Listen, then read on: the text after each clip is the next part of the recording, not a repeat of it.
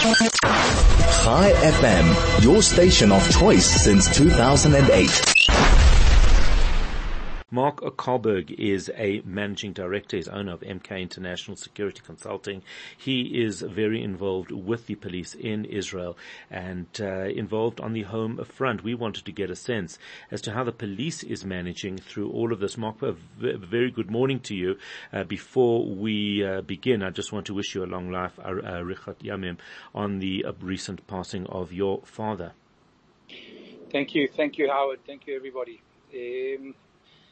Good morning is not what we can really say anymore. Not good, and I apologize in advance for the noise of the activity that you can probably hear that may interfere a little bit, but that's where we are. It's just where everybody's at the moment, and that's one thing we've noticed.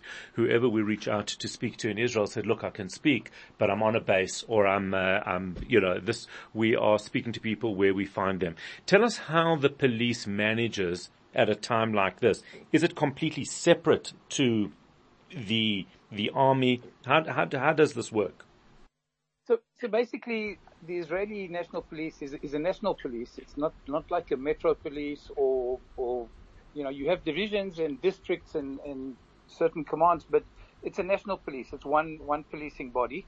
In peacetime, we deal with classic policing, crime prevention, law enforcement, assisting victims of crime, public order, so forth and so on. During these times, we are dealing obviously with much more the war situation, so responding to the missiles that are falling all over the show here. Not that the police don't do that in peacetime as well. We have special units that the elite counter units, the Yamam, the Yamas, the Gidonim, that are really extremely well-trained people, and they're in the front lines of what happened on the 7th of October on Saturday, on the massacre, the brutal massacre. So the police really are in charge of internal security for Israel, and they are the front lines. I don't think the world realizes that, but our military, the IDF, doesn't work within the framework of Israel, apart from the Home Front Command, which is a rescue team.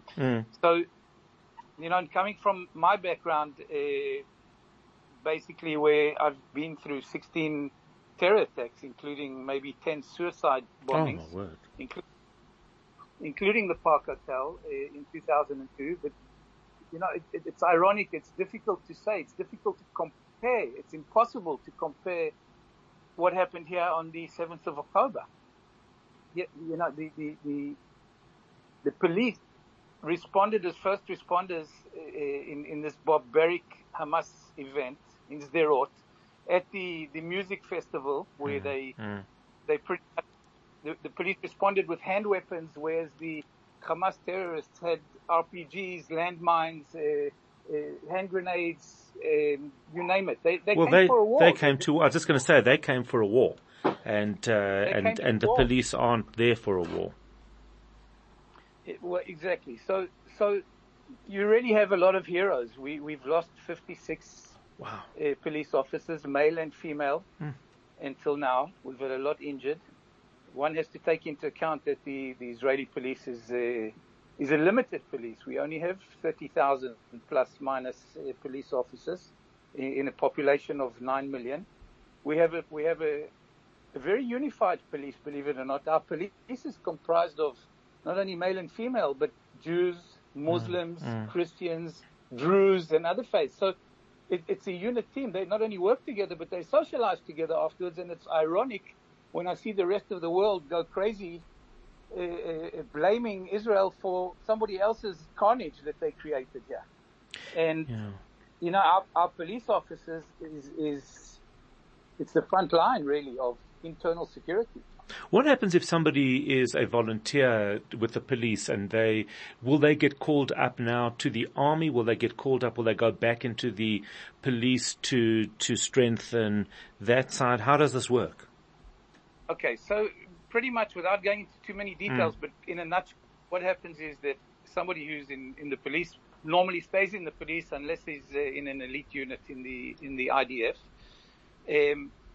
There are a lot of volunteers. There always have been a lot of good volunteers in the Israeli police that are doing an amazing job. I'm one of them. I stopped my work to volunteer.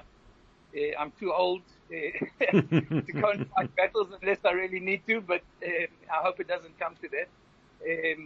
But I volunteered to come back into the spokesperson's unit to help them because they also not managing so far as time and just the quantity of events that are taking place. We're still looking for and fighting sleeper cells that are hiding. I saw that report yesterday. I mean, that's obviously a major, major concern. It's a very major concern. So you have problems on the ground. We have with looking for terrorists, finding terrorists. We're not short of terrorists in Israel, unfortunately, sadly. We have the missiles and the rockets coming over all the time. There was a bit of a breathing space yesterday when President Biden was here. Yeah, this was very kind of them. Yeah. Yeah. Unfortunately, Mark, it is 9:00. They're going to throw me out of studio in just a moment. I wanted to try and sneak in a little bit of extra time, but they're very strict around these parts, Makundi. So I am going to have to wrap it up there. Thank you for all you do. There's no doubt we'll get hold of you again, continue this conversation, hear how it is going. Just keep safe, keep strong, and keep doing the work that you are doing.